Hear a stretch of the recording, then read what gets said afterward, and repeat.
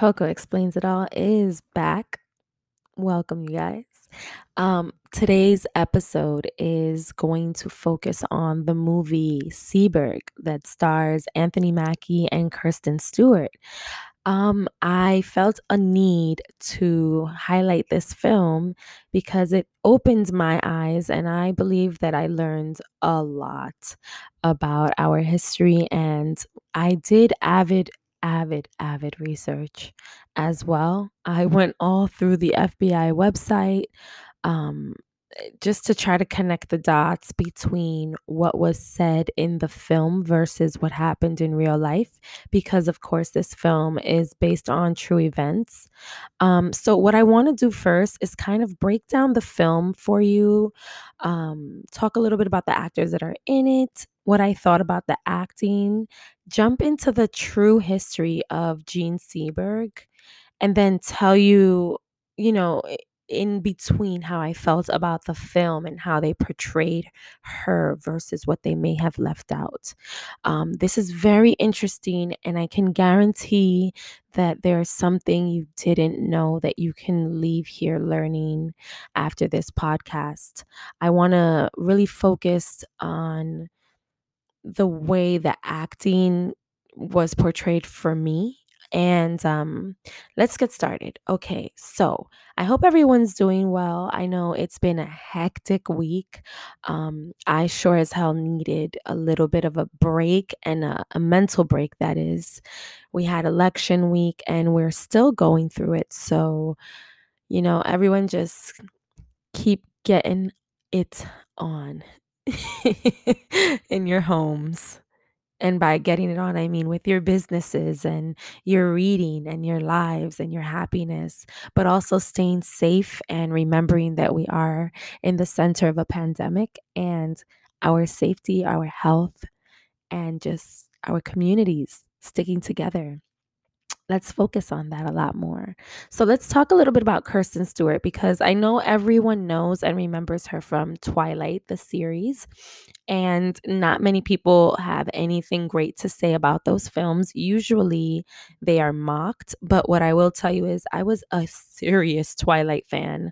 And yes, I admit and I know that the films were treacherous. They weren't quality films. They were definitely, when I watched them back, even when I watched them then, I knew they were very weird. I can't even describe it, but it was very low budget, very bad acting.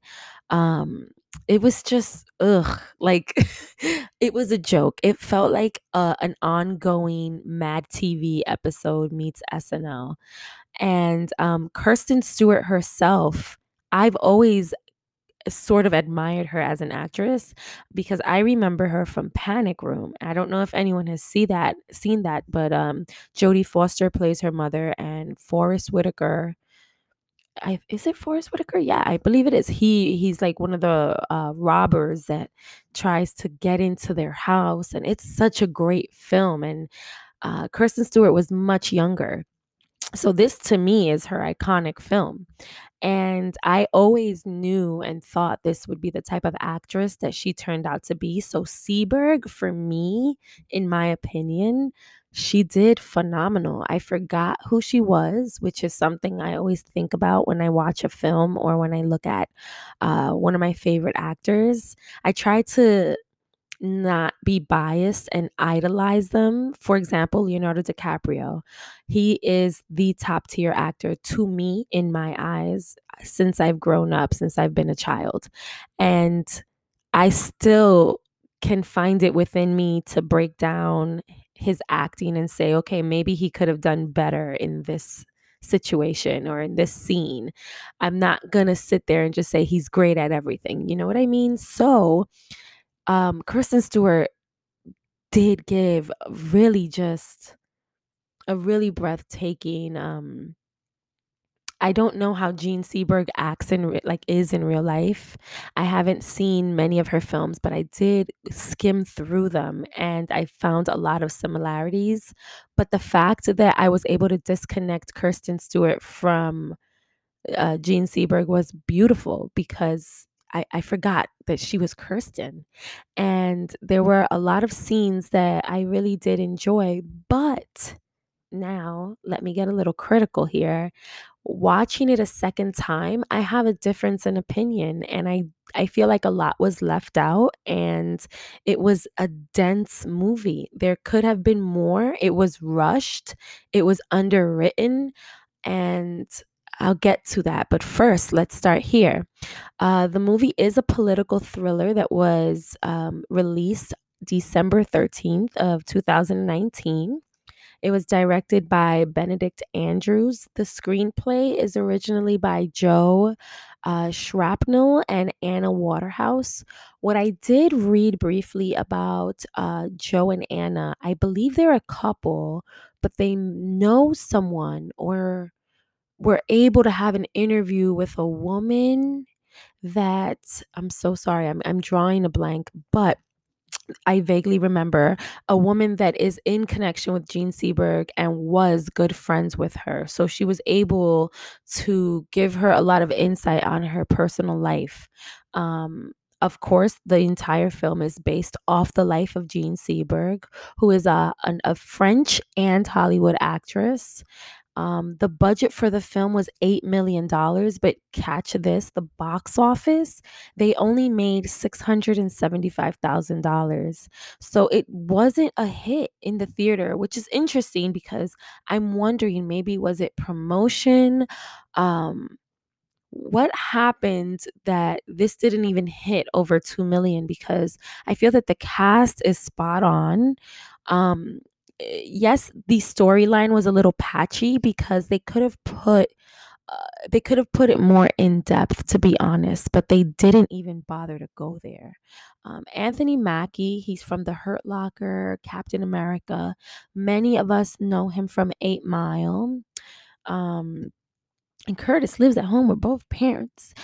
And Clarence's parents have a real good marriage. It's Clarence, not Curtis. Sorry, but him. Jack O'Connell. He's from the movie Skins, or the show on MTV Skins, and a movie Unbroken. He's a pretty new actor. I know that he has like a lot of work when I looked him up, but it wasn't anything that was like too notary. But I did really like his acting, and he kind of captivated the screen for a while. You can tell the character development. It made you focus on him a lot in the film. From the beginning, when it starts, you know that there are certain little nuances and details that they point to, that they want you to remember later on in the film. And I would love to see more of him. Honestly, I wish that there was a little bit more to the storyline that included him. Did I find someone in real life that matched who he is?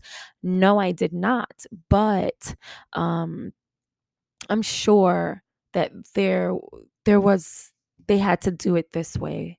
Of course, to add drama for the film. And also, Vince Vaughn was in the film. He is in Wedding Crashers, The Breakup. You know, a lot of people know his roster already. He actually plays a sack of shit. Let's be honest. They are FBI agents here, and they are basically hired, not hired, but they work for the FBI, and they start COINTELPRO program. It is, we'll get into that in a moment, but I want to talk a little bit more about the film. The world premiere was at the Venice Film Festival in 2019, and it actually came out of a competition. The filming locations were in Los Angeles, California, and Montreal, Canada. So, I want to give a little history on who Jean Seberg is before I dig deeper into the film itself. Jean Dorothy Seberg was born on November 13th, 1938, in Marshalltown, Iowa. And I believe she won a competition for acting. It's something that she always wanted to do. She was raised in a conservative family that was of German and Swedish and English descent, and considered one of the top actresses of French New Wave cinema, which is the role Breathless. that's where she became iconic. This is the film that broke barriers for her, and was considered the French New Wave cinema. She has two children, one of which passed away 2 days after the birth. And she was married four times, three times officially, and the fourth was a form of marriage. And I want to dig really deep into this, and I want you to remember those marriages once I get a little bit more in depth on the situation that happens in the film versus in real life. She's appeared in a total of 34 films between Hollywood and Europe. And she is one of the best known targets of the FBI for the COINTELPRO project. She was a target for retaliation for her support with the Black Panther Party. And she was smeared directly by the order of J. Edgar Hoover. So let's jump into what COINTELPRO project is. It was created in 1956 by the FBI, and it's short for Counterintelligence Program. It was created to disrupt the activities of communist parties in the United States. So this includes groups such as the Ku Klux Klan, Black Panther Party, Socialist Workers Party, Puerto Rican Independence Party, and there are so many more to name. Um, it began to expand in the 1960s and it ended in 1971 for, of course, going against the First Amendment. Why COINTELPRO actually fucked with Miss Jean Seberg. Jean was an actress first before anything. All she cared about was her craft and traveling back and forth between France and between America. So most of the time she was creating films. Yes, there are, of course, certain things that she did. She was, while married, known for having affairs. So she has had her fair share of those. In the film, the film begins, I feel now, having watched it twice and knowing more of the backstory, they really, really missed it because this film could have been huge if it was more if there was more detail. They could have dissected more into what happened in real life and really just thrown that into this film a lot more with the rawness of what really happened, because it felt a little staged when I watched it the second time. You see Anthony Mackie's character, who is he's portraying Raymond Hewitt, who is an activist for the Black Panther Party. And it starts in this airport, of course, and they're on the airplane. And Anthony Mackie, Raymond Hewitt, sorry, comes storming through into first class, demanding a seat for the late wife, or the wife of the late Malcolm X, if I'm not mistaken. And he did this on purpose to get the attention of Jean Seberg because he knows that she is for Black rights. She is more of a liberal person and she just stands up. She's more of an activist. So he pretty much set that up, and it turns out that they begin to have some sort of relationship. And they are both married with children, happily married with children. Um, for me, I don't think that they should have jumped directly into that. There's so much that they could have shown us, maybe a backstory on her life. Because what I want to say is, and what movies like this make me think of for celebrities, is that they're technically not really too safe. So you see how we have cancel culture today. I want to kind of connect it to today a little bit also. We have cancel culture. I still believe that the government sometimes takes advantage and smears a lot of celebrities when they feel that celebrities have a lot of pull and are swaying a large audience against the government themselves. So That's when they interfere and decide, let's kind of ruin them and ruin their image so that people, groups of people, no longer want to follow their lead. And I say that to say this: we see a lot of celebrities today that may stay quiet and really like to stay very private when it comes to certain decisions they make or things that they believe in. We wonder why certain celebrities don't stand up for certain movements. And what I want to say to that is, you guys, have you ever thought that maybe they just are afraid of being in a situation like this with the government? They can do whatever they want if you think about that. The government can literally ruin anyone's life at any given moment. So, a lot of times, I myself personally am thinking differently about the way that celebrities handle things, especially in the public, because I'm trying to think of myself in the limelight and put myself in their position. Would I want to put my family, my career in jeopardy? Yet I understand that standing up for a lot of these human rights is extremely important. But when it gets to a point where you're getting death threats and smeared campaigns about you, it makes you want to think about it and take a step back, because it worries you for the people that surround you. That's all I'm trying to say. I'm trying to look at it from a different way. I do understand that it's important to stand up for your rights and be allies, and I understand all of those factors, and I don't disagree with them, and I stand for them. But at the same time, I just want to show the other side of the coin, how it could be, and why people may be hesitant to standing up for causes today based on what has been happening throughout our history. So now back to COINTELPRO and how the FBI did what they did. I have some notes here and I'm going to throw them at you guys now. So, in the late 1960s, Gene Seberg provided financial support to groups that supported civil rights. For example, the NAACP, Native American school groups, the Black Panther Party.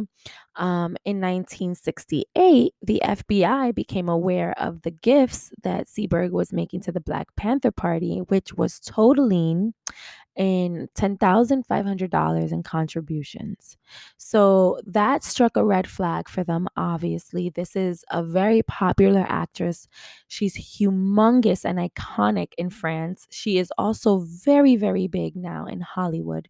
So she has a lot of sway and a lot of pull. And the idea in the film that they give you is, we don't want our daughters to look up to this type of woman and think that she can canoodle with these black communists, these people that have an agenda. They're dangerous. And that to me is sickening, but it's literally what they've done. It was directly overseen. The project itself, COINTELPRO, when they made Gene Seberg a target, it was overseen directly by J. Edgar Hoover, and he used the techniques to intimidate and defame her. The FBI's official stated goal, and this was in quotations, so I want to read it as I saw it. And um, it was a line I also remember from the film. This was the stated goal, was to cause her embarrassment and serve to cheapen her image with the public. This is a legit line. And I was able to go to FBI.gov and go through 70 something pages, maybe even more, just to find out that I could have Wikipedia'd it and also found it there too. But I found the actual documents from the FBI of COINTELPRO that they did from this time. So I did see that, and I'm going to find a way to maybe use it as a photo so you guys can see it on the podcast. In 1970, the FBI created a false story that the child that Seberg was carrying was not fathered by her husband, but by Raymond Hewitt, the member of the Black Panther. So now in the film, they have an affair. They have various moments together where you can see that they're building a bond, and it's not only sexual. There's a relationship there, a tiny one, but they don't let you go deep into it, which I wish that they did. Um, the wife of Raymond ends up finding out because the FBI releases the information about it. And then they take, this is in the film, they take these flyers of a pig and a woman having sex. A pig and a man having sex, something getting porked. That's what it said in the film, and they put it all over Raymond Hewitt's wife's like little center for children, and it was everywhere. The kids were laughing, screaming, making fun of it. She's ripping it off walls and all over the place. She goes to walk inside and she sees that it's all over the floor as well. And the FBI ruined so many lives. They ruined so many relationships, and they hurt the children. They hurt people that had no idea that this was even occurring. And I didn't find anything on that situation that occurred in the film happening in real life, but the scene where she does end up pregnant, they mention that heavily in the film. And what's interesting about this is the father is not Raymond Hewitt, who's played by Anthony Mackie. Um, Seberg in real life now, let's jump back to real life. She goes into premature labor on August 25th, 1970, and gives birth to a 4-pound baby girl who dies 2 days later. Seberg held a funeral with an open casket just to prove that the rumors were false, as her baby's skin was white, and it turns out that the baby is of Mexican descent. She had an affair also on a set of a movie in Mexico with another gentleman. Um, so Seberg and her husband at the time, they ended up suing Newsweek for defamation of character and asking for $200,000 in damages. Seberg claims that she went into premature labor when she realized all the articles were out and that they were false claims. Um, FBI actions in the Cointreau project, they suggest that Seberg was effectively blacklisted from Hollywood films, and she never really acted pretty much after that. She also said that she felt that the movie roles that were giving her a chance at the time were very porn like, and she was not okay with that because we all know she was the type of actress that was very, very artistic and talented. And it was far more than taking off her clothing. Uh, Her father's reaction was very interesting. He had a very stern comment. I didn't know how to feel about it when I read it, but I guess I understand based on probably his frustration of how it ruined so many circles around Miss Seberg. So he says, and I quote, "Why in the dickens didn't they, as in the FBI, just shoot her instead of having all of this trivial that has gone on? I have this flag in the corner," as in his United States flag. "I used to put it out every morning and I haven't put it out since." So to me, that comment means that he has zero belief now in the government and he's not proud of them anymore. Um, he's not proud because he's noticed that they have completely set his daughter up to ruin her life, just to have the agenda and remain in power. Because that's what this is really all about. Let's be real. It's about keeping the people of color, the Black people, down and keeping the white people up with in the economy, with money, education. They didn't want Black people to have power, and they still don't. We're still living through this. So it's incredible. I really recommend everyone just to watch this. I don't rate this the best movie out there, but I do feel that it's going to make you do some research and it's going to put you in a rabbit hole to just pay attention a little bit more and watch other documentaries of other celebrities that have had these issues. um, I also was looking up information. I didn't even know that Muhammad Ali had a connection to the COINTELPRO project. Um, so yeah, it's very very interesting. Now here's where it gets even more interesting and why I feel the movie failed. Um, so remember I said she had four husbands. Now the fourth husband, his name is Hamed Hasni. I hope I'm pronouncing this correct. And they were together in 1979. Now, he persuaded Seberg to sell her second apartment in France, and he kept all the money. And all of that money was 11 million francs in cash, which in America is 12 million, a little shy over $12 million. And he shortly announced that he would be opening a restaurant in Barcelona.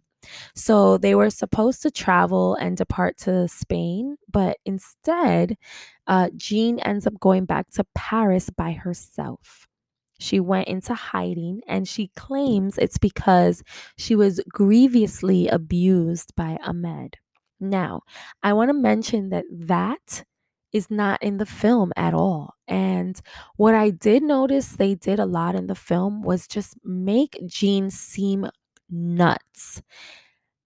It makes you want to side with her automatically because you know that she's being set up. You see all sides of the spectrum, but you also get frustrated because you realize that no one is even paying attention to this girl.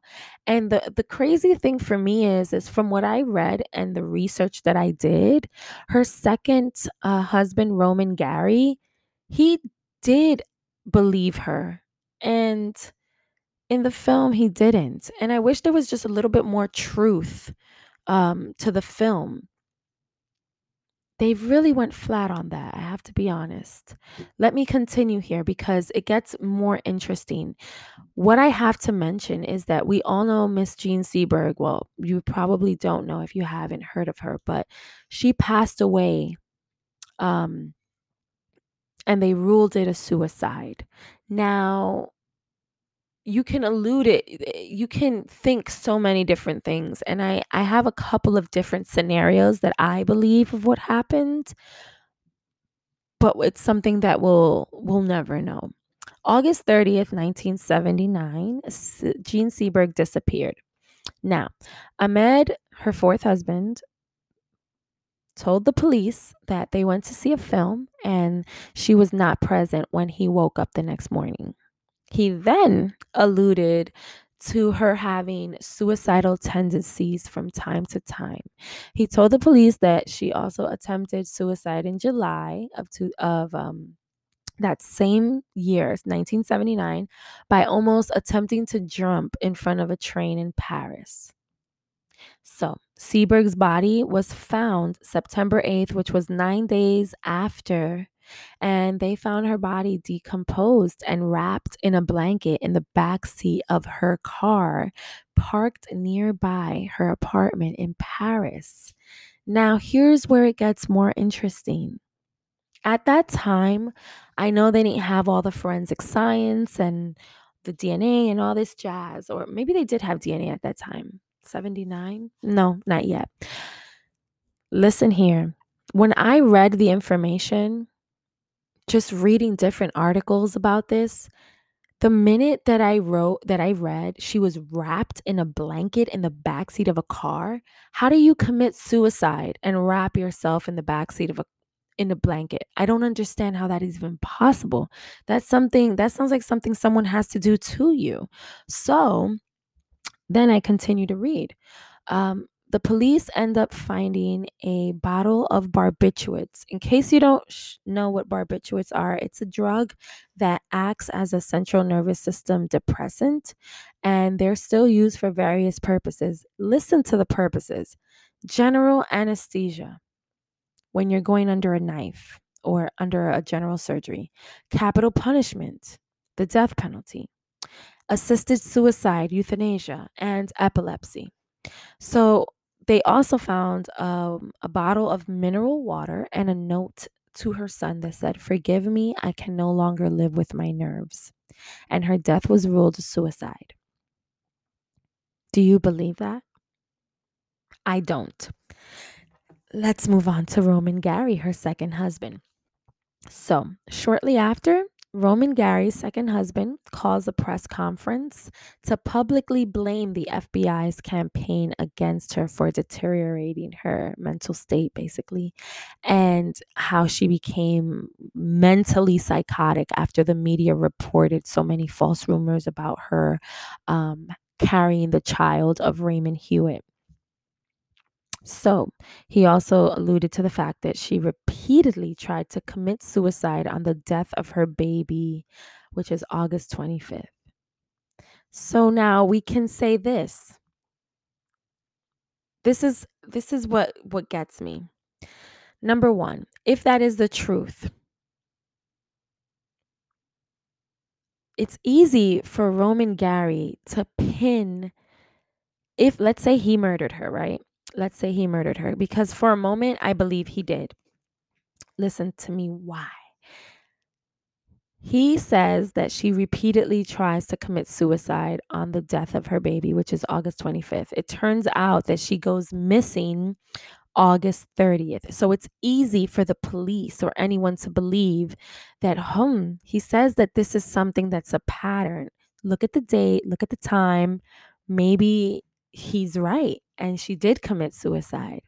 But then you look at the story with Ahmed, who is the other husband, the fourth guy that she's with, and he basically coerces her into selling an apartment. He takes her money and he opens up a restaurant. He has an angle here. Then here's what really happened. 6 days after finding her body, the FBI released documents under FOIA, which is the Freedom of Information Act, admitting to the defamation of Jean Seberg. Good for you holding yourself accountable, FBI. Media attention got wind of all of the abuse and that happened to Seberg. So it led to an examination of the case by the United States Senate Committee. And in June 1980, the Paris police filed charges against an unknown persons. They stated she had a very high amount of liquor in her system and that she would be comatose and it would be impossible for her to get into her car without assistance. And there was zero alcohol on the scene, on the premise. Someone definitely was present with her. So guess what? I now think when I read this information, maybe it was the FBI. Hear me out. Maybe it was the FBI, and the reason why they won't release the name unknown persons is because they don't want to hold themselves any more accountable. They don't want to say, we did do this to her and then we killed her. No. Let's call it a suicide. This is just what I'm thinking. I'm not sure if I'm even right about this.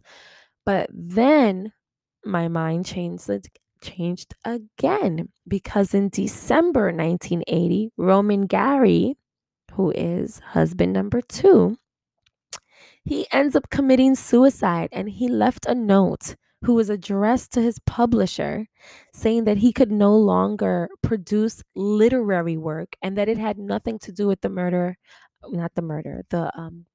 death of Jean Seberg. Do you believe that? I don't. So now I'm thinking maybe he did murder her, Roman Gary, and then he felt, I just thought of something else. So maybe he did murder her. He felt guilty, ended up committing suicide because he couldn't live with himself. Or maybe the FBI got rid of him too because they both continued to support, she continued to support different parties 100%. And he agreed and he believed her. And they both tried to sue Newsweek and they blamed the FBI. So now, wouldn't the only thing be to get rid of both of them? and blame it on suicide. I don't know, I'm just saying. But this is not in the film.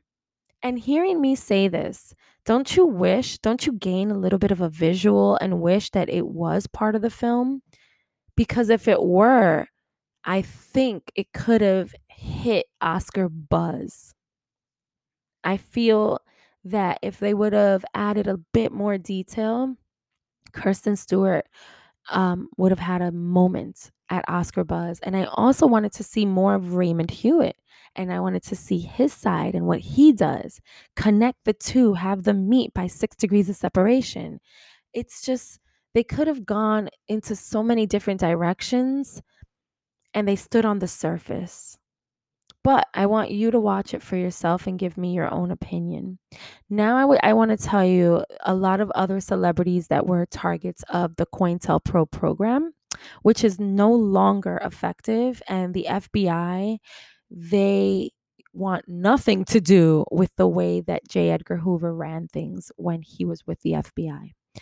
So the other celebrity targets you may know are Muhammad Ali, Angela Davis, Jane Fonda, Martin Luther King Jr., John Lennon, Malcolm X, Yoko Ono, the Puerto Rican Socialist Party, and the Puerto Rican Independence Party. That is just to name a few. I can sit here for years and continue naming some more. Um, what I want to say is we need to watch more films like this to see where we were and what our America was like. It's important to continue to educate ourselves. This is something that I learned of this year. This is something I never knew of, and now I'm informed and I want to learn more. Um, Her life was short lived, and I continue to read what an icon and a talent she was, and how she stood for all people. And the movie didn't do her justice at all. They made her seem more crazy, delusional, psychotic than and weak more than anything. And they could have given a better point of view. And I hope that if someone does a film of Jean Seberg in the future, may it be myself, um, she deserves her flowers. And that's the end of this. See you guys next week.